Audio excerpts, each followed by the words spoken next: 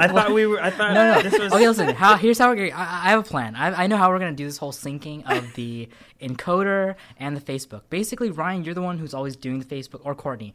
Whoever's running the Facebook thing, basically, I will start the encoder for the show. All right. And then whoever's doing the Facebook... Why are we discussing this on You air? press the button. Because we have to... That's what I just did. But don't talk... But once the Facebook thing's ready to go, you start, just do your thing. You have to be the first one to talk. But now you're documenting it. Yeah. So now we can look back at it and make sure that we will have this down. We will pat. not have it down. We will not have any problems. I promise you guys, by the way, we need to stick to our new goal of, our intro is 5 minutes. That's it. And then we do the show. Because we are... Dude, why are you being such a Nazi right now?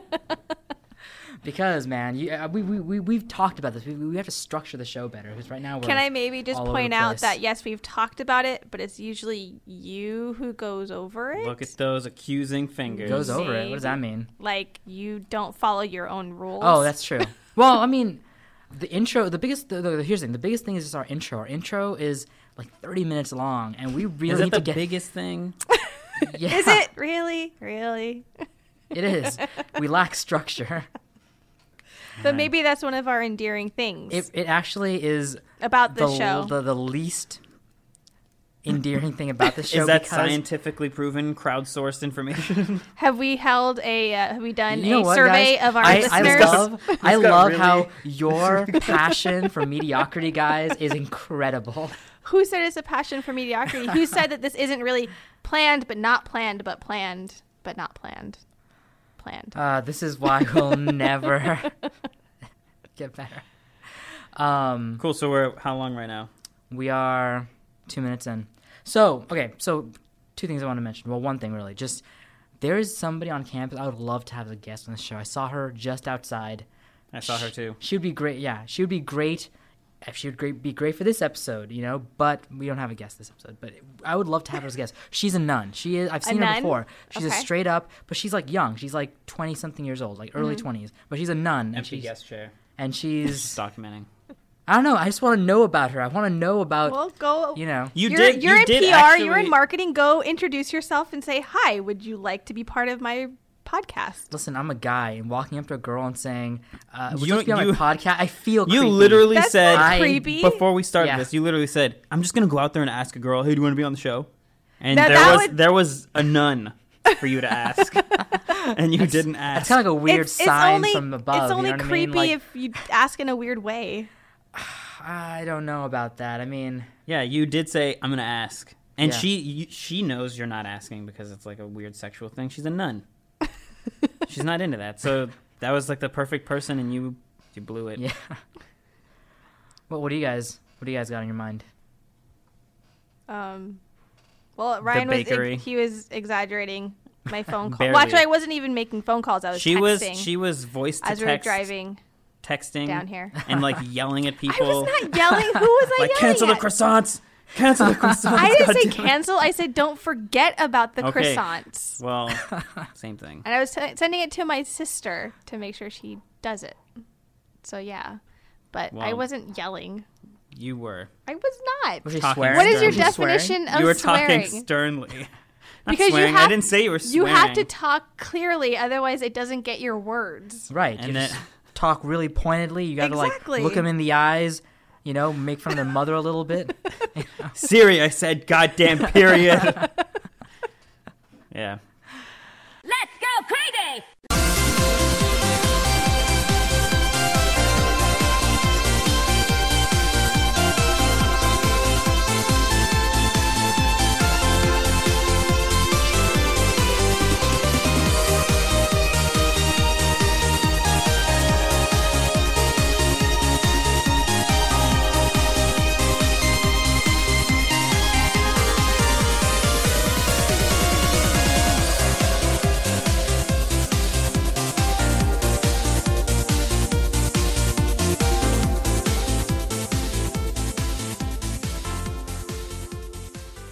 I already hate this episode. By the way, Ryan was saying we don't have a guest today. We can really make this episode amazing, and then there's less pressure on us. Ryan Noosh and Courtney, 100 years. This is just the worst episode. The worst episode. Way to go into it with a positive attitude. You came into it, all we don't have a guest. It's gonna suck. I don't have anything to talk about. Way to bring that Although positivity. also to be fair, there was like weird technical stuff going on and other things. Hang on a second. Just gotta roll with the punches. I don't roll with the punches. I just... Dude, Noosh really doesn't... He is I don't. very, very bad at rolling with anything. I Really? mean, my policy is this. Basically just if things The world has to work the way he says it works. Otherwise... that's not how the world works. When things go wrong... They go wrong. Do things later. That's my... I mean, do things when things can go right. That's my approach to everything. How will you ever get anything done? I think that's why I'm the age I am and still pretty unsuccessful in life. I think that kind of answers that. Yeah, that'll do it. So today, on Ladies' night. on that topic, today, Ladies, it's maybe that's night. why you're having such an issue. Yeah, Savage.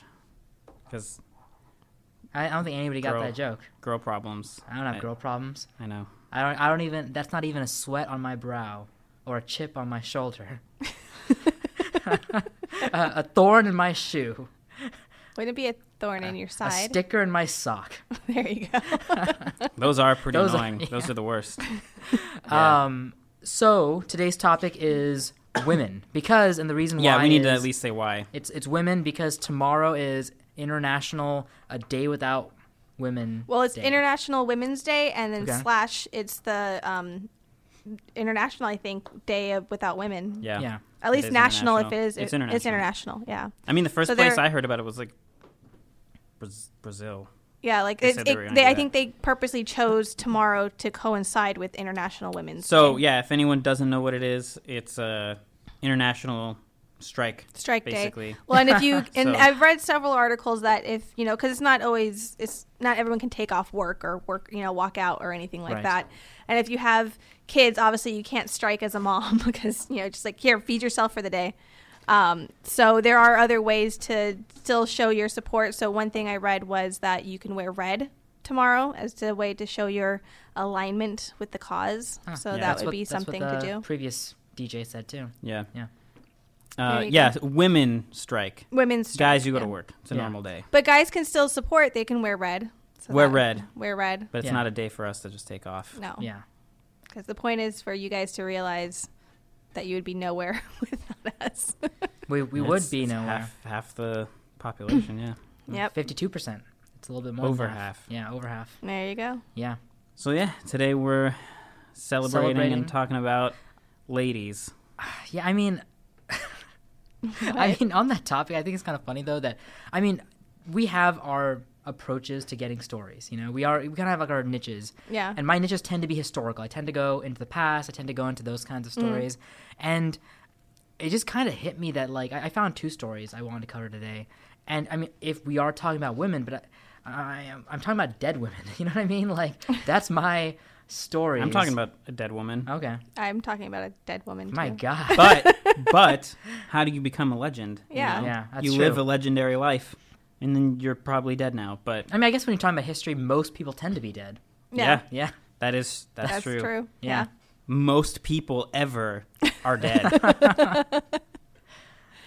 Yeah. Yeah. in human history. I guess you could say more people. There's listen, Have there's definitely lived more people who are dead than dead. there is alive now. Yeah. That's I mean, true. there's 7 billion people alive, but there's been way more people than that. Well, yeah. It's Since a the good, dawn of time. good point, man. Yeah. Well, what do you got for us today? Today, I'm going to talk about Sadie the goat. I knew you were gonna say something about Sadie, but that was Yeah. good. I didn't. Actually, when I first learned about the story, I first learned about it actually this weekend. Before I even knew that we were talking about this, but as soon as we were like, "Oh, we're talking about this," I was like, "I know what I'm talking about." So I'm surprised that I and you and Courtney, I can't believe I've never heard of this before. Yeah. because Well, I think that's the thing for a lot of women because usually women are cut out of history. It's all about the men's. Even if you're a goat. Even if you're a goat. Yeah. All right. So Sadie the goat was originally Sadie Farrell. She was raised in the slums of New York in the mid 1800s. Wait, we are talking about a real goat, right? No, she's a person. That's just her Oh. nickname. She's a person Oh, with a dude, nickname I of Sadie really the Goat. thought she was a goat. I'm this not whole talking time. about a goat. We're talking about women Oh, today. I wish the story was now about a goat. When you said Sadie the goat, I just thought, okay, it's about a goat. I mean, like, I thought, we stretched the boundaries of women. That would be tight- really stretching. Yeah, that would be going. I'm talking about a bit. female goat. Listen, by the way, that's kind of like a noosh move. I'm the That guy would be a noosh I'm the move. guy who took awards and tried to make it about wards, like psych wards.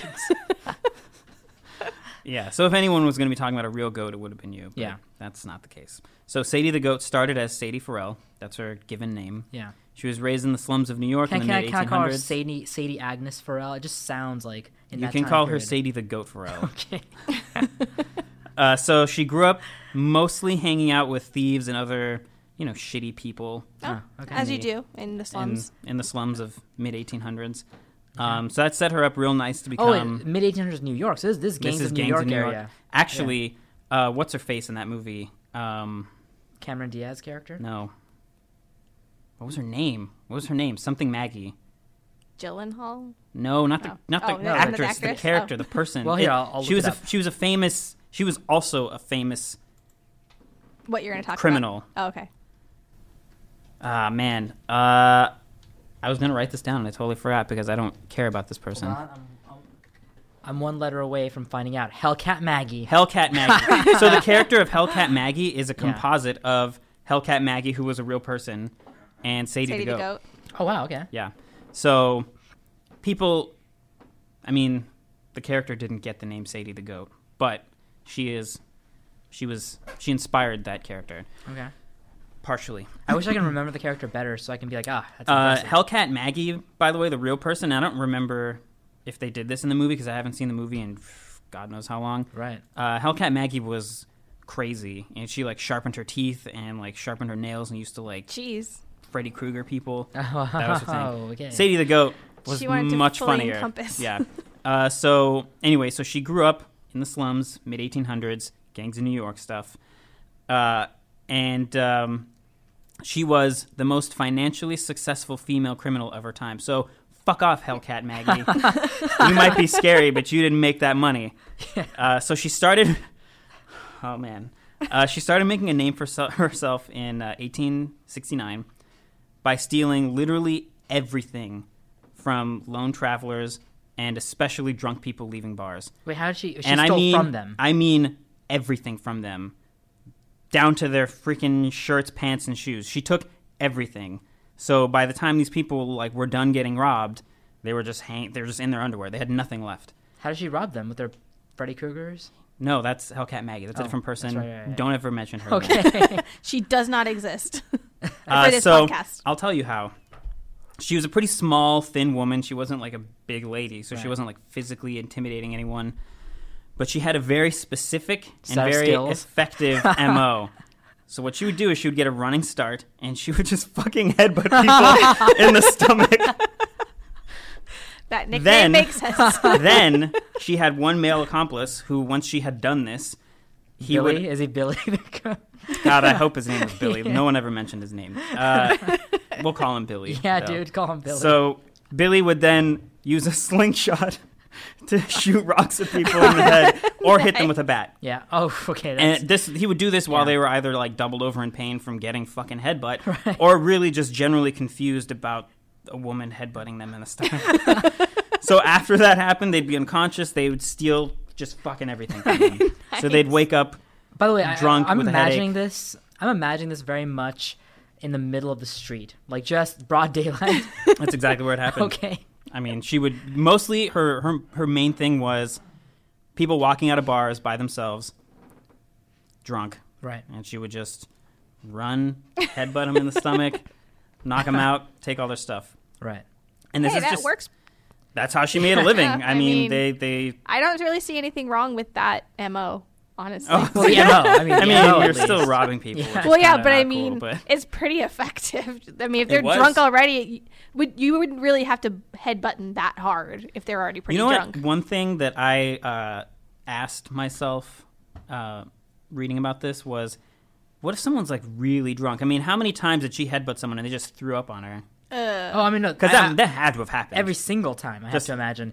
I mean, she just washes vomit out of her hair. Yeah, because I mean, like, regularly. you just wash Yeah. your hair and then you get all this loot. I mean, I think Yeah. it's a good trade-off. Yeah. I mean, that's Still it's- gross, but It's true. Yeah, she did. She made a decent living doing this. I remember this. This is the time period, guys, when it was common for people to have piss and shit in their hair because people were always throwing out their waste buckets out the window.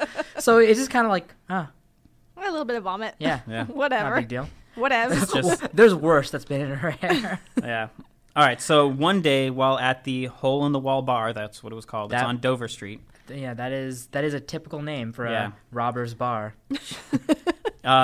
It's a bar that she frequently waited outside of and headbutted people. She goaded them there.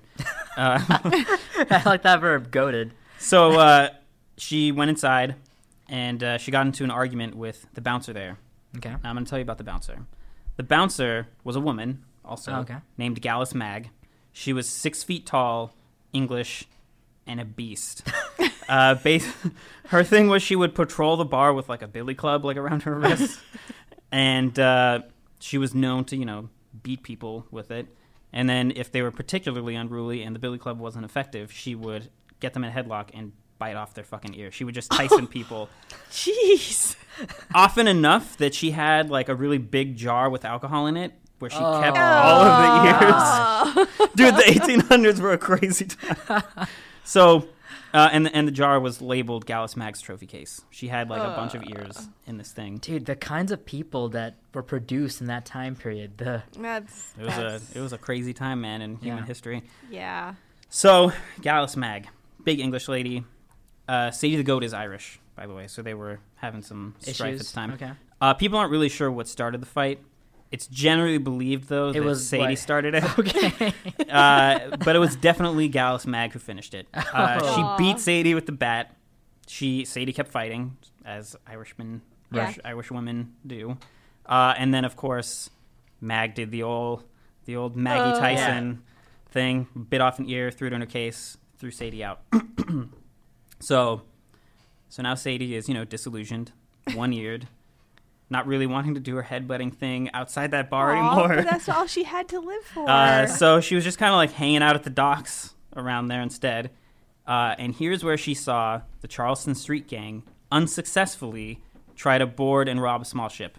They got their ass kicked. They all got, Turn off. thrown off the boat, right? Billy clubbed. By, just the people on the boat. I mean, just They were just... I mean, listen, back in that They were time an honest period, gang trying to make a living, and they were really bad at it. back in that time period, the cops were also kind of a gang, and also just the civilians. The civilians, Yeah. if you're in a group of like Yeah. 5 people, you're a gang. If you get 5 people of any group Yeah. together, they're like a little gang. Everybody's a gang back then. Yeah. So Sadie convinced them after they didn't, she convinced the Charleston Street Gang after they didn't rob this boat Yeah. to make her their leader because she was really good at this sort of thing. Headbutting people, anyway. And so that's when she started her career as a successful river pirate. So her and her gang stole a ship bigger than the one that they tried to before. They straight up put a Jolly Roger like skull and crossbones Yeah. flag up, Nice. and they started raiding other ships, like smaller ships, fishing villages, farms, houses, pretty much anything along the Hudson and the Harlem rivers. They just like went up and down, stealing shit. The only thing they avoided were like large cruise ships because they were too big. They weren't Yeah. gonna like try to take that on. So she'd been really successful doing this for a while. Like they were really good at stealing stuff and like taking whatever they wanted.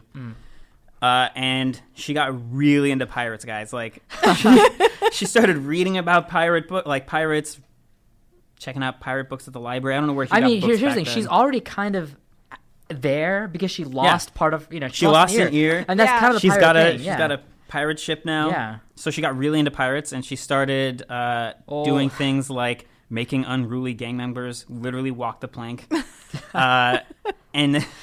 And she read a book where pirates kidnapped Julius Caesar. I don't know if that actually happened or if that's just like a fictional Probably thing. not the pirates we're thinking of, if there were pirates. No, yeah, it was something else. But anyway, so she and her crew, she convinced them, like, our thing's kidnapping now. So they started just kidnapping people for ransom. Eventually, this led to a bunch of people getting together with the cops, a gang. They became Yeah. a counter gang. Right.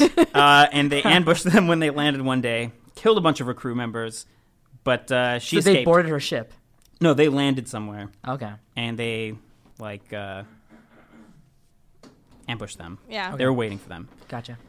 So, killed a bunch of her crew members. She escaped. The Charleston Street gang was, like, no more. There were, like, people left, but they all just kind of, like, quit. Sadie survived, and she wasn't really sure what else to do. So, and, you know, by now, she's been a very successful criminal. Right. She's I- ready, well, I to, mean, she's you ready know, to we settle She down. doesn't say she ready to can retire. really stretch the definition of successful because she did lose an ear. I mean, she made money, but She lost, dude. She made a lot of money. I mean, they had like I didn't actually write this in here, but they had like secret caches all over the state, pretty much, where they were keeping all their money. They had like 4 or 5 different fences that they had to use. They were making so much money that they literally couldn't just spend it. They had to hold it in places to make Wow. it seem more legitimate. and back then there were no money laundering, so Yeah. Well, Huh. they didn't really steal money so much as they stole stuff that they had to sell through Yeah. fences so that they could get money. I see. Yeah. So, by now she's sitting on a good amount of money. I mean, most of her gang's dead, so it's not like she has to split it with anyone. And so she went back to her old headbutting grounds. Got a new nickname, a more respectable thing. Captain Maggie She was the now Goat? called Queen of the Waterfront. Oh, okay. And She's been you know what's upgraded. great about mid 1800s era? When you're a gang member or like, you know, you do all these terrible things, when you're done, people still be like, hey, I respect you. You know, I still think you're a pretty cool person. So she's Queen of the Waterfront now, and using her pirate money, she opened a gin mill. So she decided to start making gin. That works. So she's living the quiet life. As quiet as 1800s can get for someone like Yeah, that. that's true. Well, quieter than getting your ear bitten off and Becoming a pirate. being a Being a pirate pirate. and Yeah. headbutting people for their money. So she's just making gin, living her life, and she hears that the Hole in the Wall bar, where she got her ear taken off, Oh, old Gallus Mag. old Gallus Mag's bar, is getting shut down. It was getting shut down because 7 people were murdered there in the span of 2 months, and the cops and pretty much all the citizens were like, you know what, this place is trash. We got to get rid of it. We got to close it down. Only because of those murders. I mean, 7 people That died is- there in that 2 is a months. lot. That's a lot. But Yeah. not the fact that she's been biting ears off of patrons. That's just normal You know? bouncer That's- yeah, activity. that's- That's what you I do as a guess, bouncer. but, you know. So I remember this.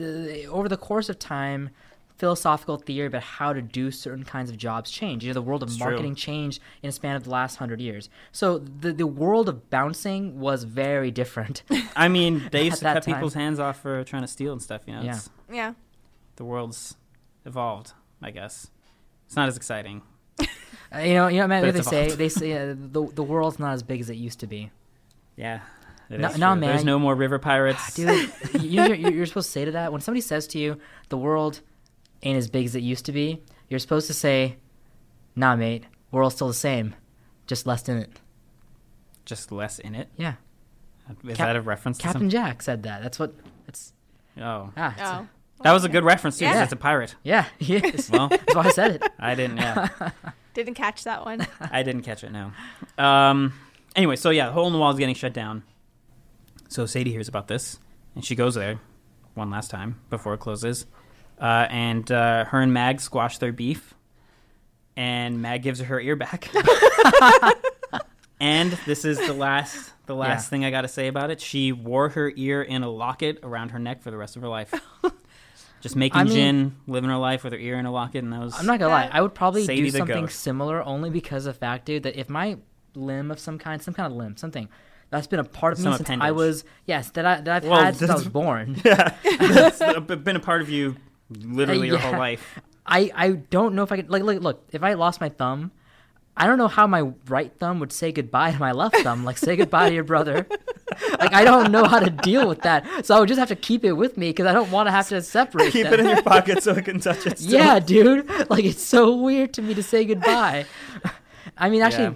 some of my stories kind of relate to this kind of thing, so it's kind of cool. But, by the way, I really would have wished if the story would have ended with Gallus Mag disillusioned, the bars being shut down, and the very last thing that happened on the last day of the bar was she got headbutted. That would have been good. Dude, I really hope she gave her a good headbutt during the fight or after. Thanks for the ear. Dude, you know the funniest thing is, I mean, This is I don't know if you guys will get the reference, but are you guys familiar with the Spider-Man villain Hammerhead? No. His whole thing is he got... I'm the Juggernaut, bitch. Well, kind of. I mean, but what he did is he made his skull made of, like, metal. The same metal as, like, Wolverine's metal. And he just does the Maggie the Goat thing. He just runs at walls and runs at people. Maybe Maggie the Goat inspired that character. Yeah, dude. Maggie the Goat is like a... I mean, yeah, she was a criminal, but I really respect her methods. Like, that was... You know, you have to respect the audacity. That's what it is. It's just like... Also, who fucking gets that idea? Like, who's just hanging out with their friend and like, man, we gotta make some money. We're poor. We need to start robbing people. What if I just fucking... Because, you know, she's... You know what? It's actually pretty smart, because she was like a smallish woman. Yeah, What's she gonna do? She's using her like, assets. She's using her head, literally. Yeah. Yeah, that's true. She's like, what am I gonna... What do I have available to I me? bet somebody told her to use her head, and she's like, that's a good idea. Yeah, she took him She's like, literally. yeah, maybe I will. Yeah. Yeah. So, Sadie wow. the Goat. Nice. The- Very good. and also, I'm impressed by her for a couple other reasons. One, I mean, pirates weren't really doing the pirate thing so much at this stage of the game. Especially not upstate New York. Not in New York. Yeah. Definitely Yeah. not in upstate New York. And she was... I mean, I was like, man, she's like got You all... can say she's got almost like... kind of like an entrepreneur. She was. She had you know? like all these fences. She had like this whole Yeah. Breaking Bad operation going on with her money. It was... Yeah.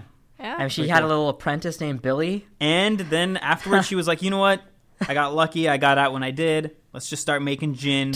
Let's be an honest. Let's get into an honest profession. I mean, on the whole Breaking Bad reference, I feel like the first fight between her and Gallus Mag was kind of like the whole Walt goes into the gang hangout and blows it up with that whole... It's kind of like that. Yeah, that Billy is. Billy is just saying like, yeah, bitch. Yeah. Bitch. I'm glad that we turned them into Walter White I think they kind of and are. Jesse. All right, so my story is historical. It's definitely more of a like, wow, that's interesting, you know. It's my second story, by the way, that kind of has some similarities to some stuff from yours and what we referenced. But in any case, this is the story, guys, of the Le Connu de la Seine. Are you guys familiar with that term or that? Yeah, No? definitely. Oh, okay, I mean Ryan. No. Ryan's. Okay, well, so I want to tell you the story. Okay, so this story, guys, begins in the 1920s. Okay, I want you to imagine this: the beautiful 1920s Paris, right? Midnight in Paris Yeah. style, right? Cool. It's the heyday. You've got freaking what's his name? Salvador Dali. Just Dali, Dali. Walking the street. You've got what's his face? Old Man in the River. What's that dude's name again? I forgot. Hemingway. Hemingway's doing his thing. Ernest The motherfucking Hemingway. Fitzgeralds are partying in Paris. I mean, it's like the heyday, right? He had courage and strength, and he did not fear death. And then he died, as all men do. So it's the 1920s. An elderly woman walks along the streets of Paris. It's her first visit. She's from the countryside. She's never been to the big city. Of France. Of France. So she's from the countryside of France. She's never been to the big city. And, so she's old. I mean, she's probably like, I want to say, let's say in her 60s, okay? Like 60s, mid to late. So she's walking along the street. Along a particular street, she walks by a series of shops and sees something that freezes her in her tracks. In the shop window of a particular novelty mask shop was her face. And yes, she stopped, frozen in her There's a tracks. mask of her. There's a mask of her face in the shop window. That's pretty creepy. But let's be more specific. What she actually saw was her face from 50 years ago. So it's not her elderly face. You know what I really thought you were about to say? Was her reflection? What she actually saw was her reflection. That's what I She's thought an too. idiot. She'd never seen Never a mirror been to the before. city. Well, she's a pumpkin, so maybe she has. So it was her face from 50 years ago. It's her face. So, I mean, we're talking about, like, teenage years. Her Okay. face from when she was a teenager That's creepy. is a mask on the shop window. And by the way, I need to point out, when I say mask, I really don't mean masks as we know them, like rubber masks or anything like that. These are almost like clay masks, Yeah. and they're not just frontal masks. They tend to be almost like a kind that you put over your head, if that makes sense, you know? But they weren't rubber. Like, they're kind of... Here's the thing. These masks are not meant to be worn.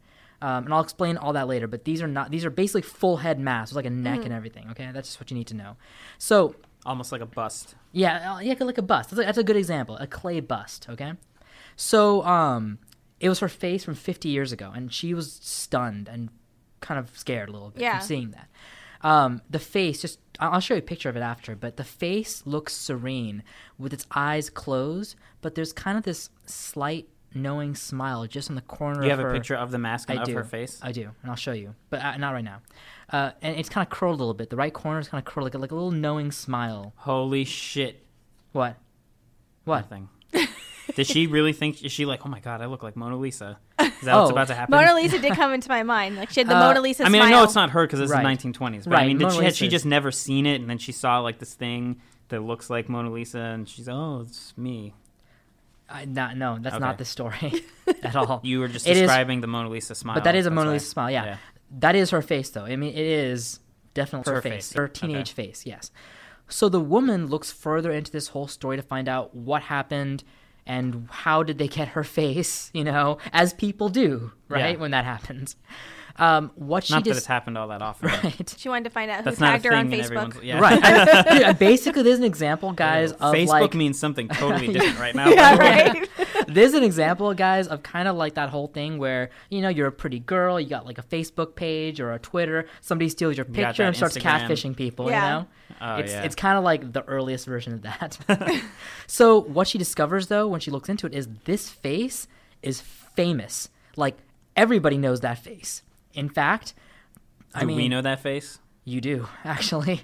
That's the thing. You know it and you don't even realize you know it. That's the thing about the story. So the wealthy people in Paris, and actually not just Paris, all over France, all over Europe, have this face, this mask. They hang it on their walls.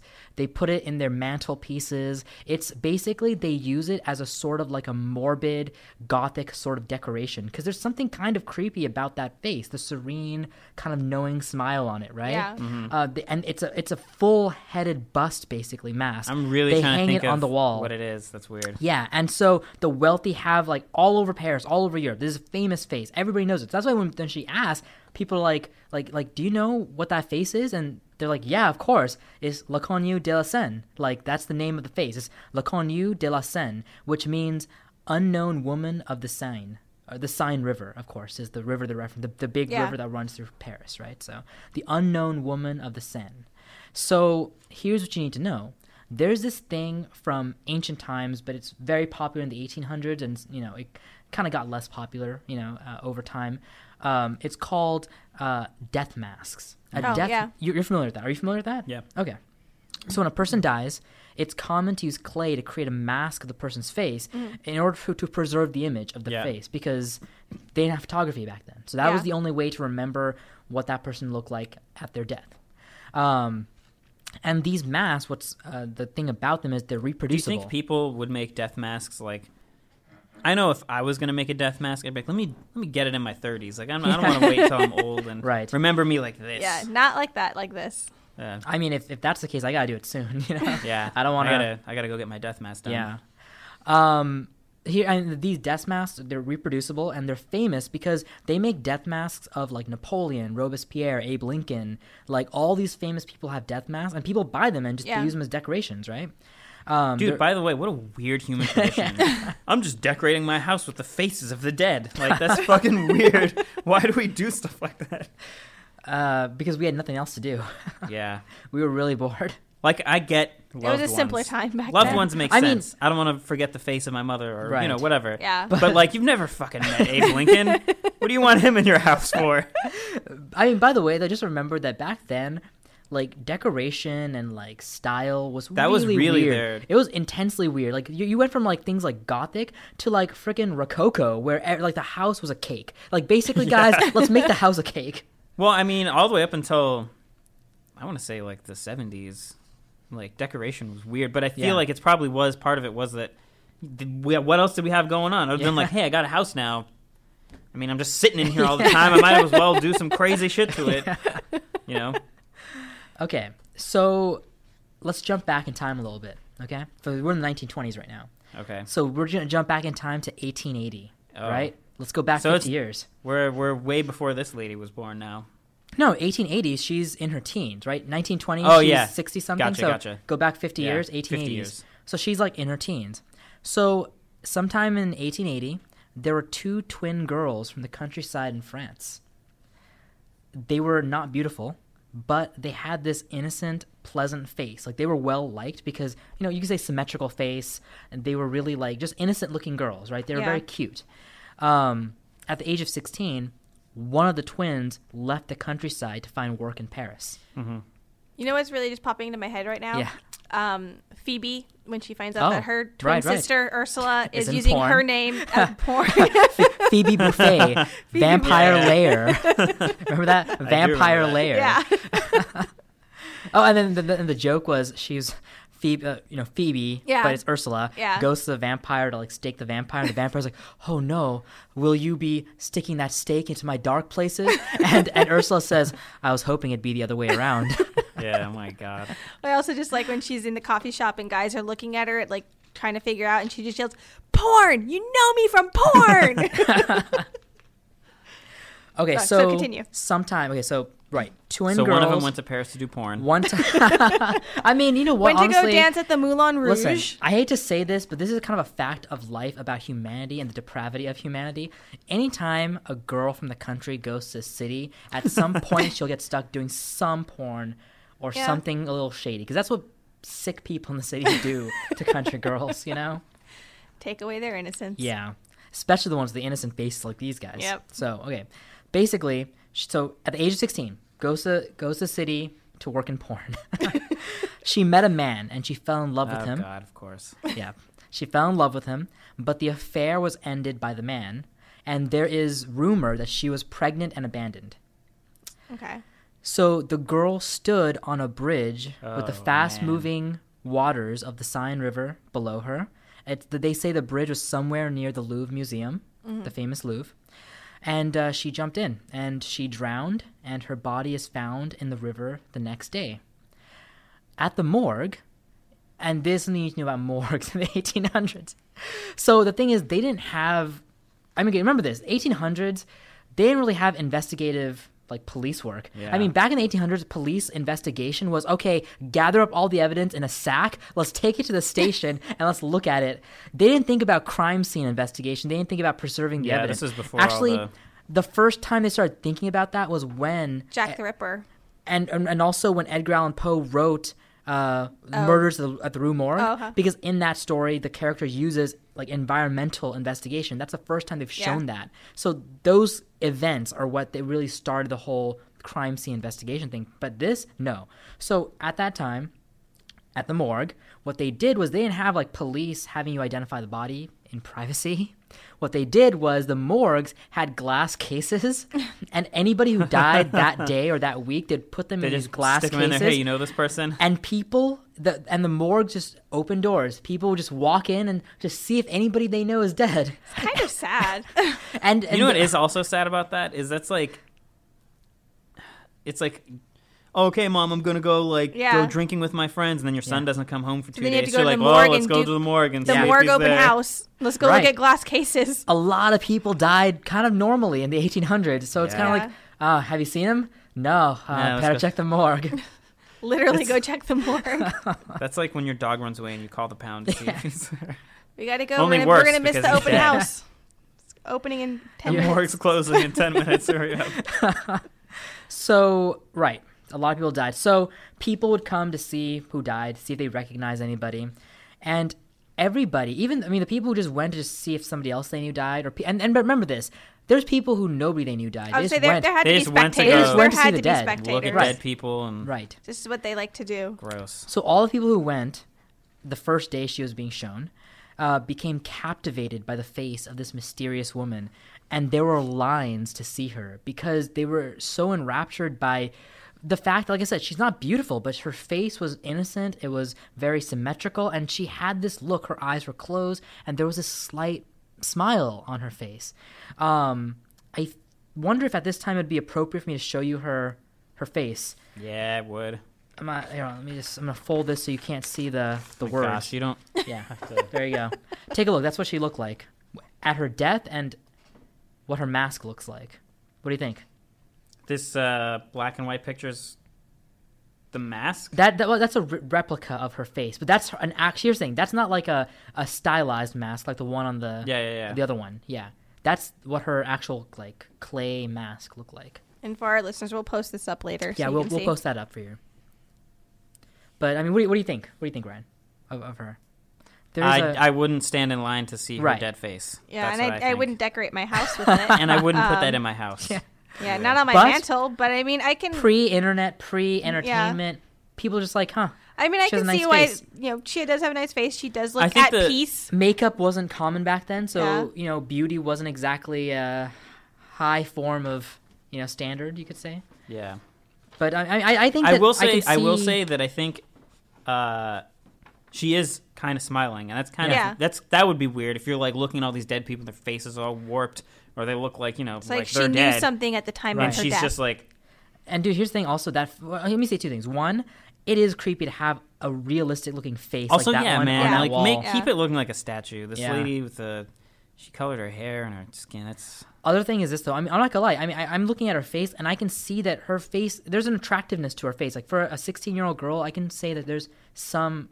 No, I mean when she's young. Oh my gosh, I don't mean it like that. Well, I mean, hey man. I mean, whatever floats your boat. No, not whatever, because that's illegal. No, I'm saying for a 16-year-old girl Not at back that then. time, I can see that there's beauty. There's a kind of beauty in her face, right? So okay, back to the topic. So people would line up to see this girl, right, in a glass case. Writers wrote poetry and verse about her face. German writer Rainer Maria Rilke wrote, "The face of the young drowned woman was beautiful because it smiled so deceptively as though it knew." French philosopher Maurice Blanquat said, "An adolescent with closed eyes, but enlivened by a smile, so relaxed, so rich, that one may be led to believe that she died in a moment of extreme happiness."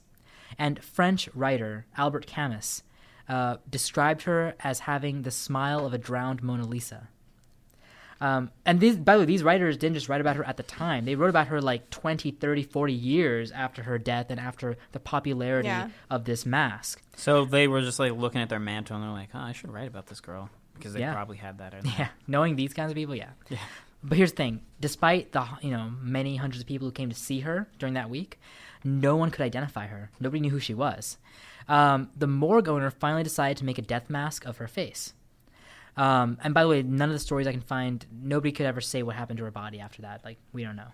So the mask makers, eventually, the Parisian mask makers got a hold of that death mask, and they started making replicas of her face. And they hung it alongside famous faces like Abe Lincoln and Napoleon and everybody else. Like, they just hung it up on the walls, and it spread like wildfire. People across France, Europe, they loved this face because they enjoyed the morbid Gothic beauty of it. It spread all over Europe. It actually, this fact is also really surprising. An entire generation of German girls modeled their looks based on this face. I'm not joking. Wow. The standard of beauty in Germany was drowned French girl for like 10 years. It was made popular by German actress Elizabeth Bergner, and you can kind of see a little bit of that on that actress's face, like when she was a German. But then again, German film at that time stopped. German film at that time was that whole impressionism style of filmmaking, so it was kind of muted tones and things like that. So anyway, back to the 1920s. That's when the older woman, once she discovered all this, realized that this face was the face of her sister, who she hadn't seen in 50 years. So now she finally knew what happened to her sister. And she knows she drowned, shortly after she left, the village or whatever. So she drowned when she was 16. Now, it's not over yet. Let's skip ahead to the 1950s. Okay. Long after this woman's dead, long after the fad of the Le Connu de la Seine passed, right? So there's a man, a famous toy maker in Norway named Asmund Lerdahl. We're going like far away. Yeah. Asmund Lerdahl has a son named Tor. as he would be named. Yeah. So Tor was 2 years old when he nearly drowned in the ocean. He was in the ocean and he drowned.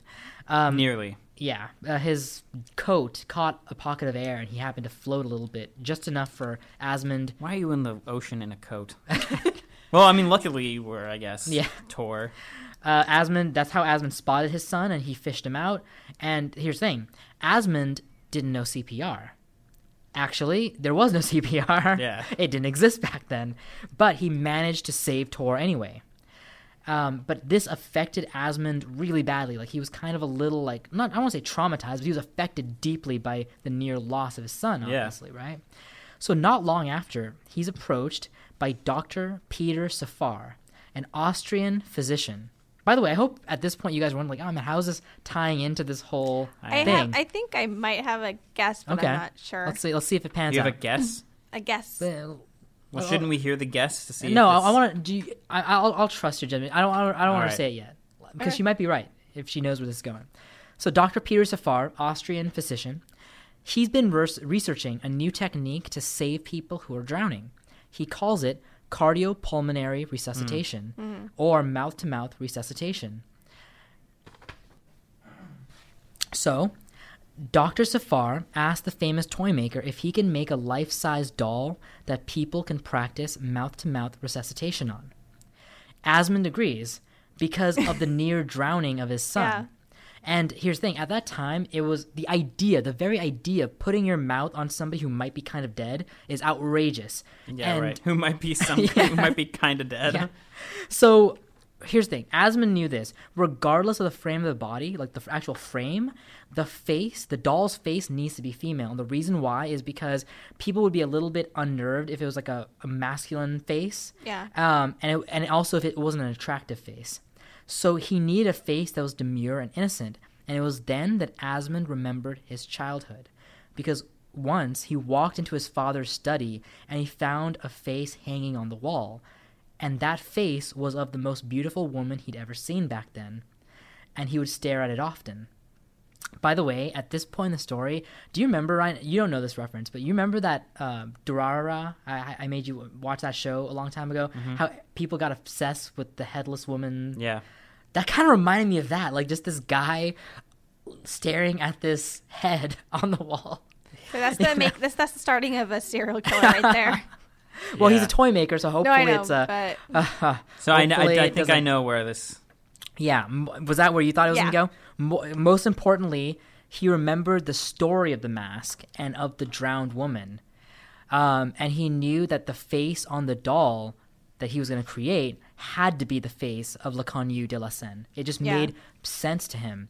So that's the thing. The dolls that are used to practice mouth-to-mouth resuscitation, the face, it's a little bit different do now. they still use that face? They still use the face. However, it's not the exact face. They kind of change it a little bit over Okay. the years, right? But the basic model of it is Yeah. absolutely all the That's dolls crazy. use the face of Leconnu de la Seine. It's actually referred to as the most kissed face in the world. And Aw. in this, and actually, here's what I really like though. In this strange kind of beautiful way, everyone who practices mouth-to-mouth resuscitation is desperately trying to is trying save to this girl. save Like The girl who drowned yeah. in the 1800s. Wow, that's I mean, That's poetic. there's something really That is beautiful and poetic. poetic about that. Like, we're all trying to save her. That's all we're trying to do.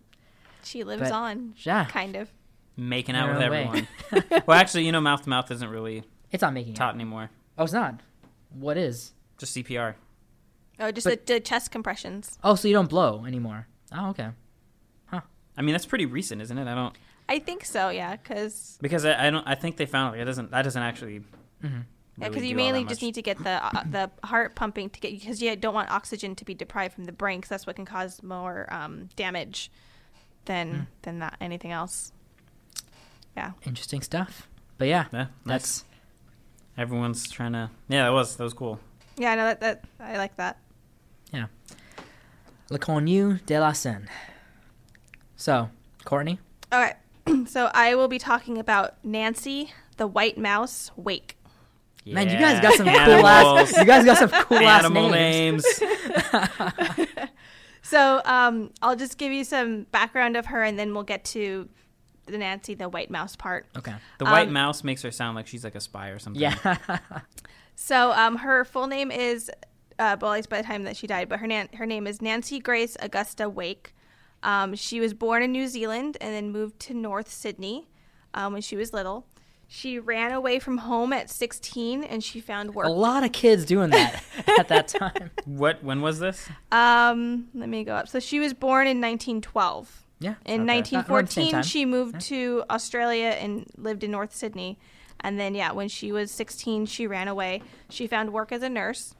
At some point... Already much more respectable than 6 years ago. And at that time, it was you know, the thing about that time period is like the time period of our grandfathers and most likely our great grandfathers, Yeah. that sort of thing. Yeah. It's at a time when a child could run away from home And survive. become a boxer, become Yeah. a nurse. Actually, my grandfather, my father's father, he ran away from his village in Sri Lanka to go to Colombo, and he got he slept in a railway car, and he was found a few days. Like the railway worker that worked there saw how he was just sleeping in railway car, so he invited him to come live with him, and like he became I know like the story. the great grandfather. But here's Yeah. he became what my grandfather would refer to as his father, right? Yeah. But here's the thing but I just thought he's a kid who ran away from home at 12 years old, lived in rail cars, and he became a celebrated actor and director in Sri Lanka. Nice. Like you know what I mean? Like Yeah. that was possible back That's then. kind of similar to my my dad's father. He ran away from his village in India. Okay.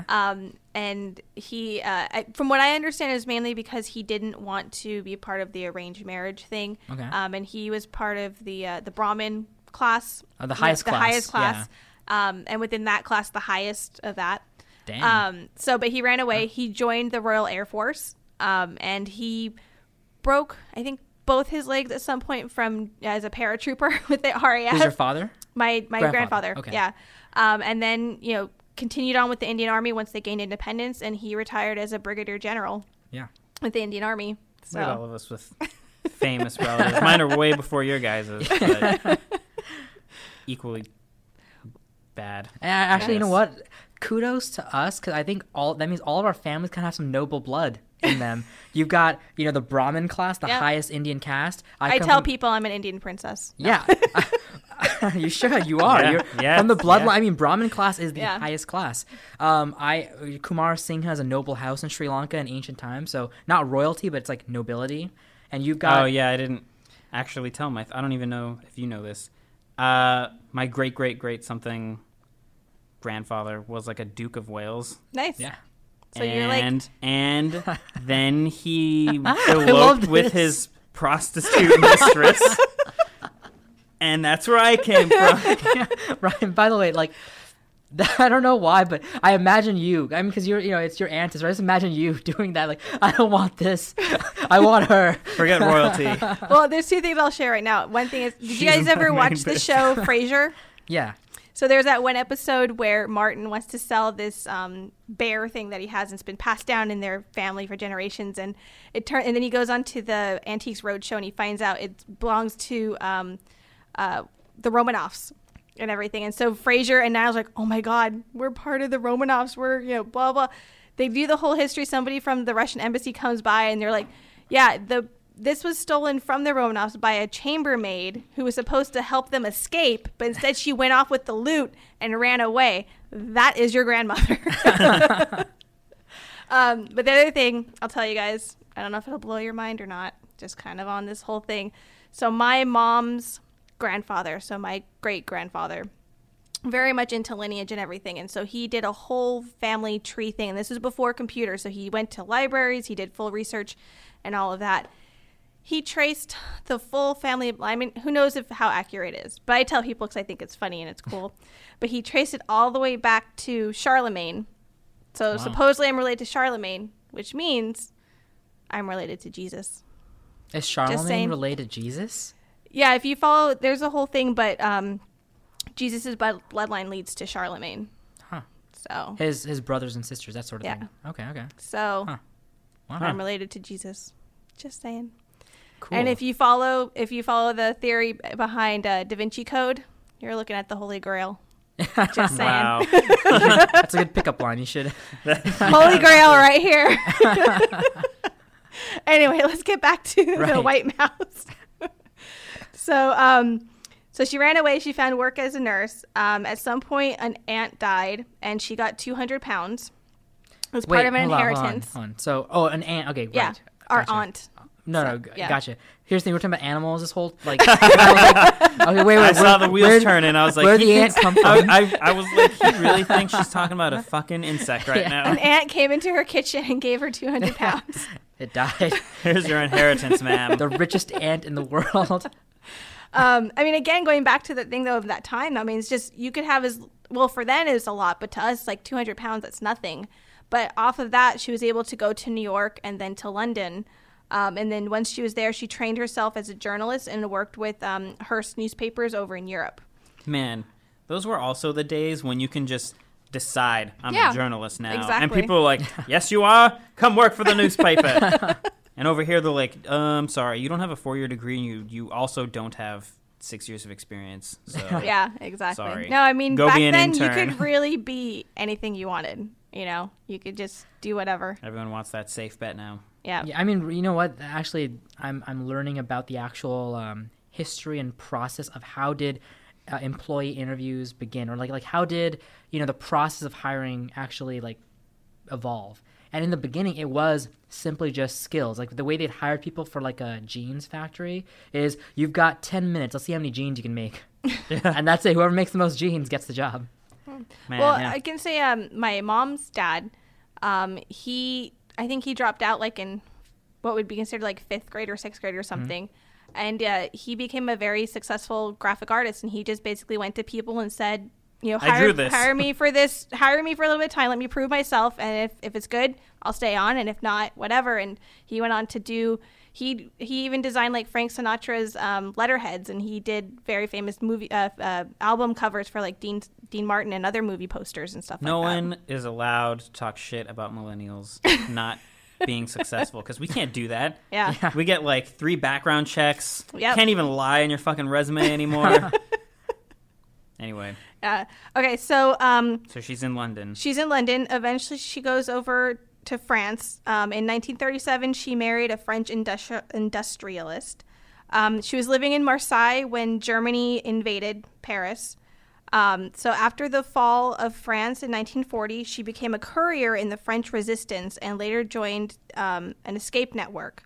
And so it was because she was able to get away from the Gestapo, they weren't able to capture her, she became known as the White Mouse. Okay? Okay. And she caused so much problems, working with the French resistance and everything like that, that actually the Gestapo put a 5 million franc hit on her. Reward? Oh, Yeah. man. To capture her, and they would award that much.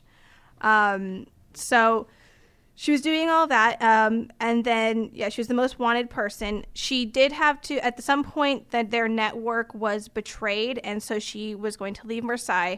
Her husband stayed behind.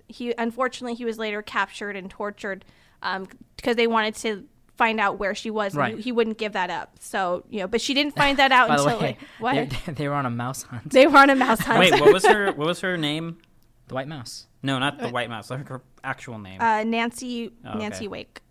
Yeah. Go on. But she unfortunately didn't find out that her husband died until I believe it was like much after the war had already finished. Because communication back then was hard. One thing that made me He's all texting her. They got me, LOL. oh man. One thing that made me laugh, and I'm like, once I read this, I'm like, yeah, I think I want to do my story on her. She was describing her tactics of how she would get around the Gestapo and other like German checkpoints and stuff. So this is a quote from her. A little powder and a little drink on the way, and I'd pass their German posts and wink and say, "Do you want to search me?" God, what a flirtatious little bastard I was. So When she said powder and a drink, I thought she was doing cocaine. I thought she was like, take a shot. it could Let's do this. it could be a little bit of the powder on the nose and a little bit of Powder cocaine on and in the nose. on and in. You never know. So she fled Marseille, and then she eventually reached Britain, and there she joined the special operation. She joined special operations as an executive there. And she was known as, one person described her as a real Australian bombshell. Tremendous vitality, flashing eyes, everything she did well. And she, in 1944, she parachuted into a place to act as a liaison between London and the French resistance fighters there. Wait, so she was going to be a liaison, and she's like, I'll jump out of a plane to get there. That's Yeah, cool. why not? Wow. Well, this is No one was like, thing. I'll drive you, miss. Nah. I'm jumping. But the other thing is, so she jumped out. She got tangled in a tree. Captain That's like Maggie the Goat level comedy right there. Like she got Sadie the goat. Oh, sorry, Sadie the Goat. Sadie. Mag is Gal. What was the other one? Gallus Mag. There you go.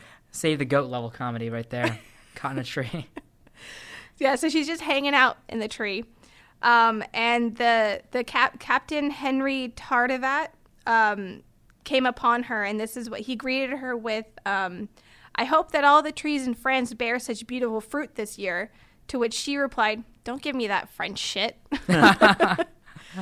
So her job was basically to get arms and equipment to and also was minding all of the finances for the French resistance fighters.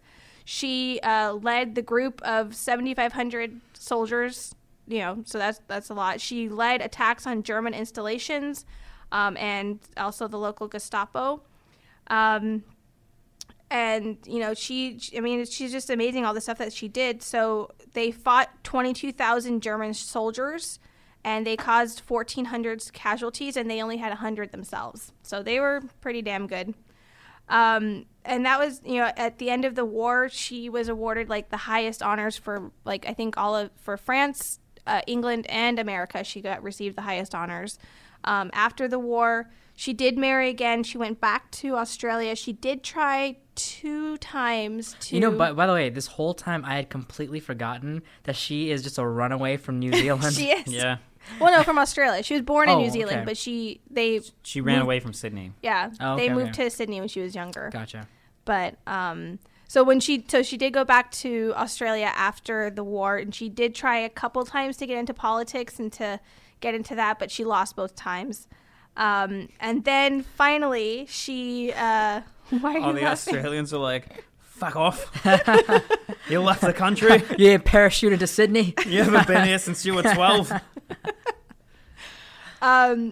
In 2001, she went back to London, leaving Australia, and she became a resident at the Stafford Hotel in St. James Place. And the reason why she went back there was because this was a place where British and American forces would go during the war. And according to her, quote, this is where she got her first bloody good drink there. So the staff and the managers and everything, they all had her and they loved her and everything. And so they just let her stay there for free. Until later on, she's just like Zach and Cody or whatever that show is. she just lived in the hotel. That's cool. So, and then she stayed there and she celebrated her 90th birthday there. And then in 2003, she moved to a place that's for disabled ex-service people. And then she stayed there until she died, which was in August 2011, and she was 98 years old. Wait, 2011? In She 2011, died she recently. died, yeah. Oh, man. Yeah, she was 98. Oh, I mean, that's great. That means she saw the internet. She saw Yeah. all the good stuff. Because literally nothing else that's coming is going to Listen, be man. that great. The internet's not cool when you've killed a bunch of Germans and parachuted into out. trees. You don't give a shit about AOL. Avoiding Gestapo. Yeah. I mean, pretty long-filled, adventurous You know what? life. I was actually the reason why I asked what her name was because I had forgotten it was Nancy. I thought if her name was Bianca, I was like, oh, Rescuers Down Under. That's totally my that's totally White Mouse. That's totally Dude. where they got their Dude. inspiration Nice. from. I kind of wish her I name wish. was Voiced Bianca. Voiced by Zsa Zsa Gabor. I really wish that's what it was, but it's not. By the way, Whatever. I had no idea she was voiced by Zsa Zsa Gabor, but now that I know, I'm like, oh, yeah, that Oh, you makes, didn't know that? I did not Yeah. know that, but, makes a lot of sense. Oh, Bernard. Bernard was from California, he'd sound like me. Bernard, voiced by Bob Newhart. Okay, yeah. You really know your voice Yeah. actors for Who Disney. who voiced the eagle? The eagle. Well, He was a joking. seagal, not an eagle. No, You're giving him I, too much. I mean the oh, golden. the actual. the actual golden eagle. She's like, Sure. actually, it was an in eagle named in Sparky. Rescuers Down Under. He didn't have a voice. I know. I'm joking. He screeched. I- That was the Yeah. joke. Actually, did you know eagles don't screech? They don't sound like how we think eagles do. They don't they sound sound like- majestic Well, and cool. maybe the Australian eagles No. do. Well, I'm talking about bald eagles. Bald Okay, eagles yeah, see? do not sound cool like that piercing America sound. They don't sound like that at all. They like make chicken noises. They sound really fucking stupid. Bald eagles, anyone listening, look up bald eagle sounds. They sound fucking dumb. That's what America wants us. They want you to believe it's like this. No, but that's actually perfect for America because we all look great, majestic. Everyone wants to come here until we we don't all open look great. our bald. mouths. We're bald. Until we open our mouths. Yeah. There you go. That's probably the America. reasoning behind it. Yeah. Actually, when you think about it, whenever they show the bald eagle in like those like propaganda type, videos, whatever, like I'm proud to be an American, like that type of stuff, it is true. Like you hear kind of like the start of like an eagle sound, but usually it's drowned out by the The powerful triumphant music and guitars all and that, the- yeah. yeah. Yeah. Well, I've got one more story that's short and brief that I can share with you guys. And, again, it's about another woman, women's contributions to history, right? So this story starts off. You guys might know this story, though, because you guys are all well-read. Are you guys familiar with the story of the immortal cells of Henrietta Lacks? Yes. Yeah. No. No? Okay. I are dumb. So, Or maybe I do and I just don't remember. Yeah, you might. I think I've read it's a different popular pieces story. of things. So the story starts, well, at least the way I'm going to start it, is with Dr. George Guy. In the 1950s, he wanted to grow human cells in a lab in order to conduct medical testing. Oh, because I do know. You know the story. Yeah. Because, you can't do extreme testing on people, obviously. So you want human cells. But the problem is that the human cells don't grow when they're not attached to a person anymore. A They living die. person. A living person, right. They die. But he had a deal with Johns Hopkins University that anytime they get a hold of cancer cells, they will give a sample of it to Dr. Guy for his testing. And of course, they take other samples and give it to other labs and things like that, but they always had one, vial of it or whatever for Dr. Guy. And by the way, at the time, they had no idea, they don't know why human cells don't grow separated from a human being.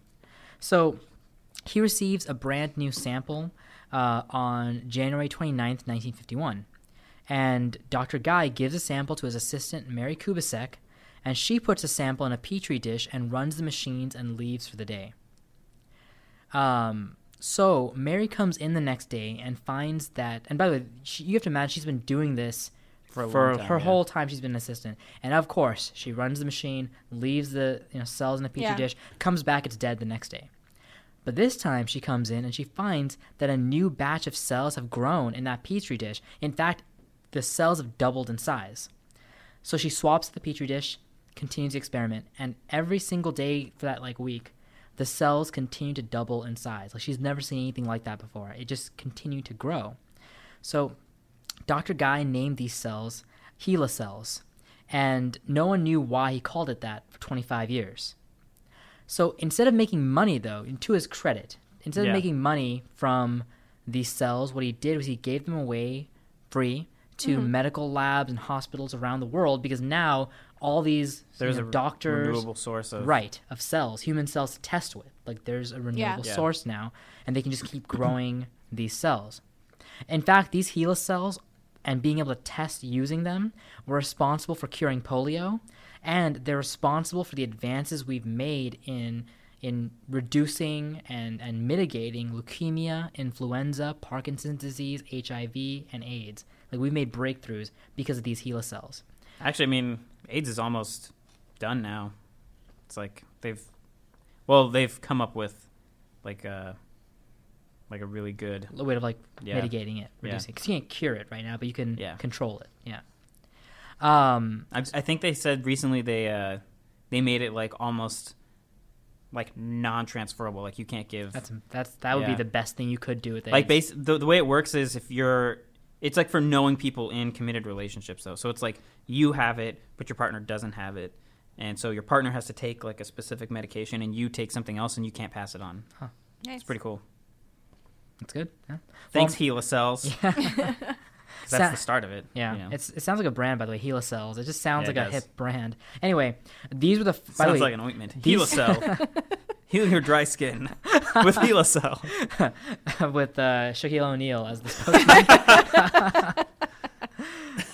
So these cells were actually sent into space to test zero gravity on human cells, and they were the first cells ever to be cloned before we cloned a living animal even. Dolly. Dolly. Good old Dolly. So, but here's the thing about these cells: they were extremely aggressive and resistant, and they found these cells could sit on a particle of dust and just float through the air. Like, most cells die when they're in a condition like that, like especially dry air like that. But these cells were so resistant and so aggressive and strong, they could survive in Like, these really we will not die. extreme Yeah. environments. Yeah, so they can float on particles of dust, and that's a problem because these petri dishes are out. And so sometimes yeah. the cells from the Hela sample would catch on a piece of dust, float up and into the petri dish of other cells that they were testing that are non-Hela. They're getting their Helicells and everything. And the problem is, what Hela cells do to those other cells is they just completely wipe those cells out and replace them with Hela cells.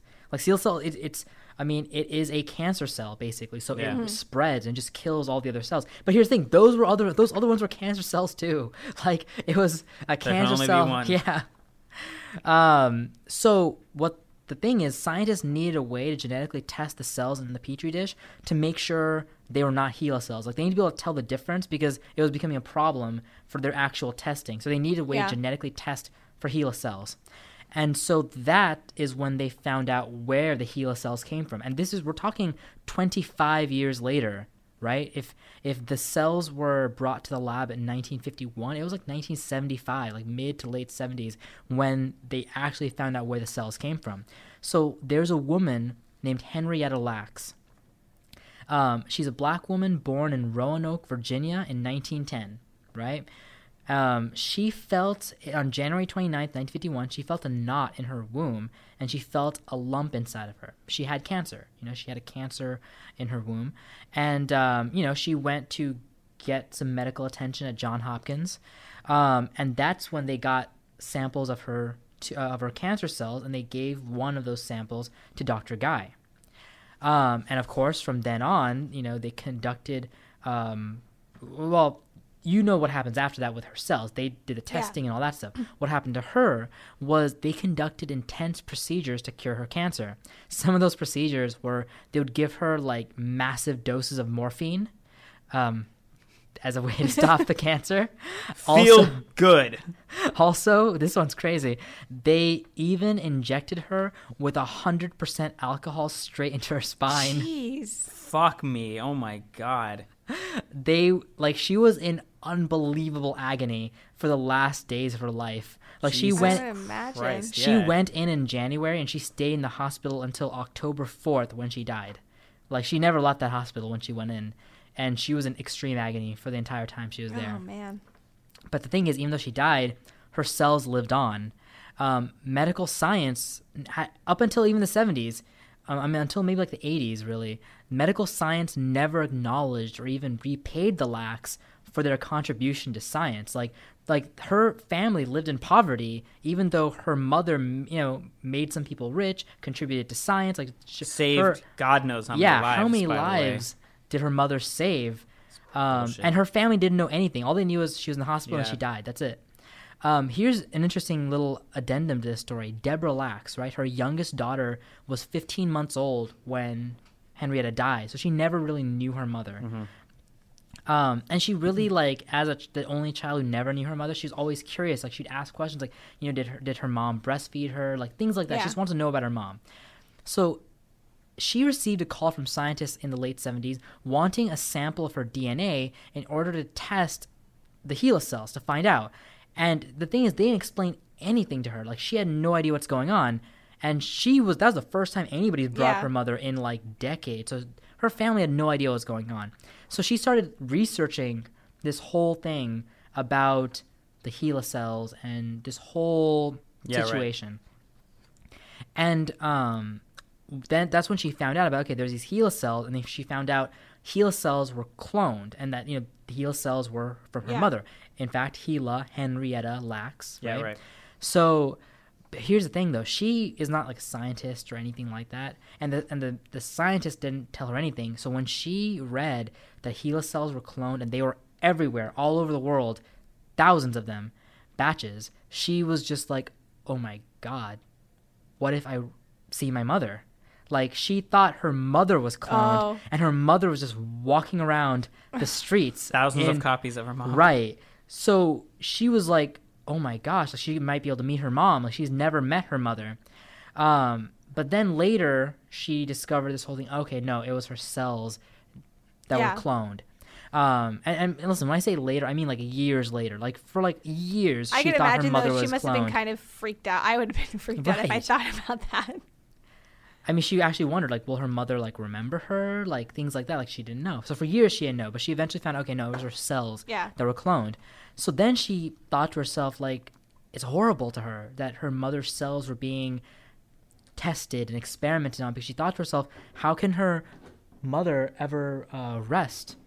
You know, how can her mother ever rest if she's being tested on? Things like that, you know? Yeah. So, you know, she really, like, was unhappy about that whole scenario, and she didn't really like that whole situation. Yeah. What an episode. You were doing all right for a while there. So, eventually, though, I mean, the whole thing, she was unhappy about that, but eventually, one scientist at a lab did reach out to her, brought her to the lab so she can finally see examples of the HeLa cells. Yeah. Mm-hmm. And so she was actually given the chance to hold the HeLa cells in her hands and like see it through a microscope and see, you know, the intensity of how, you know, swirling and like, you know, aggressive the cells were. Like it was life cool, I mean. in that, you know, vial, you know? Yeah. So it was kind of like some consolation that she got, you know, being able to like hold her mother's cells in her hand. Yeah. But yeah, I mean, the HeLa cells are still used to this day, of course. Did they ever like, oh, hey, by the way, thanks for all your contributions to science. Here's some fucking money. No. Or I mean, like, something. The medical community, as far as I know, didn't do anything for them, but there is like some like foundations that were formed to raise funds for Henrietta's great-grandchildren to go to college, like a college fund, basically. Yeah, well, I mean, something should have happened but I mean, like that. I don't think this was something that like the medical community or the scientists were like, let's make a fund for them. I think it was just like private sort of a thing. Yeah. Well. Yeah, but anyway, I mean, in death, Henrietta Lacks contribute. I actually her tombstone. Oh my gosh, I wish I actually let me find that really quick. Oh, actually, let me give you some figures. This is actually really relevant. You know how much HeLa cells they cloned or they incubated? 50 million metric tons. Enough to wrap around the world 3 times. Yikes. Yeah, a lot. And hold on, let me check There's Henrietta a lot Lacks. of Henrietta. Well, it's more. I mean, it's more than her body. Henrietta ever was would've. not lacking. Huh. So let me see. I'm trying to see what Henrietta Lacks' tombstone says. It says Henrietta Lacks, and her years that she was alive, in loving memory of a phenomenal woman, wife and mother who touched the lives of many. Here lies Henrietta HeLa. Her immortal cells will continue to help mankind forever. Nice. Yeah, nice. Yeah, good. that's a good one. Yeah. All right, guys. So Thanks, ladies. Yeah.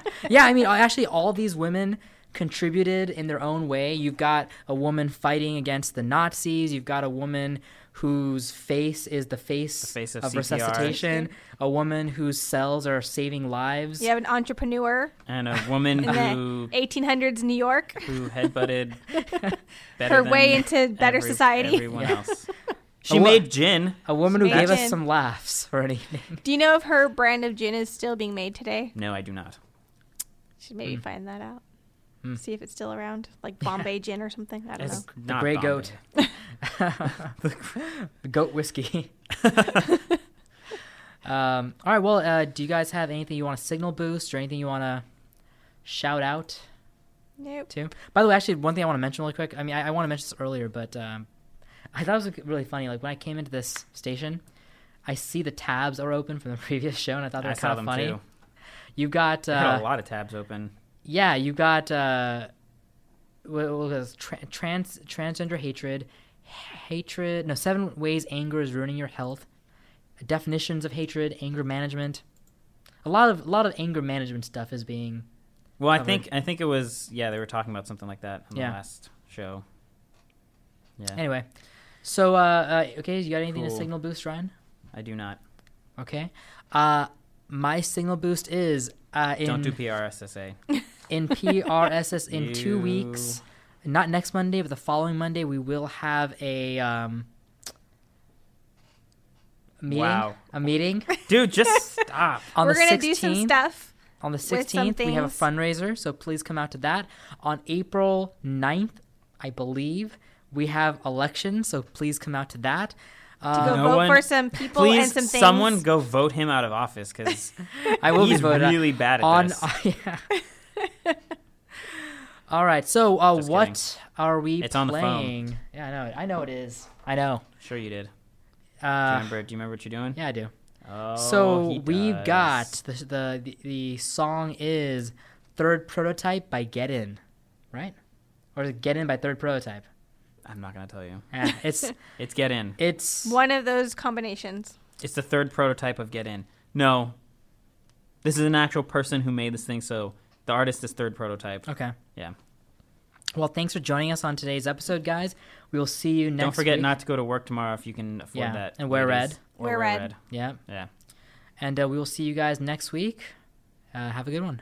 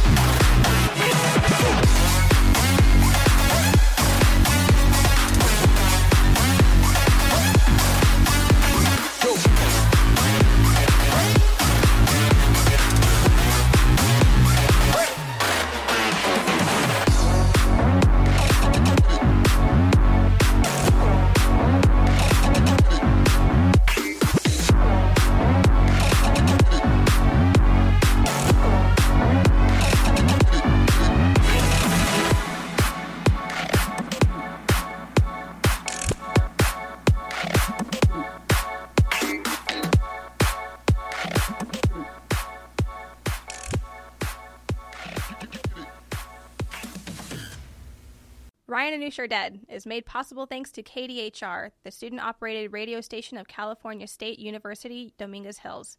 For more information about KDHR, please visit www.kdhr.net. The intro song for this show is Space Ace by Blind. This music is made available thanks to Overclocked Remix. For more information, please visit ocremix.org.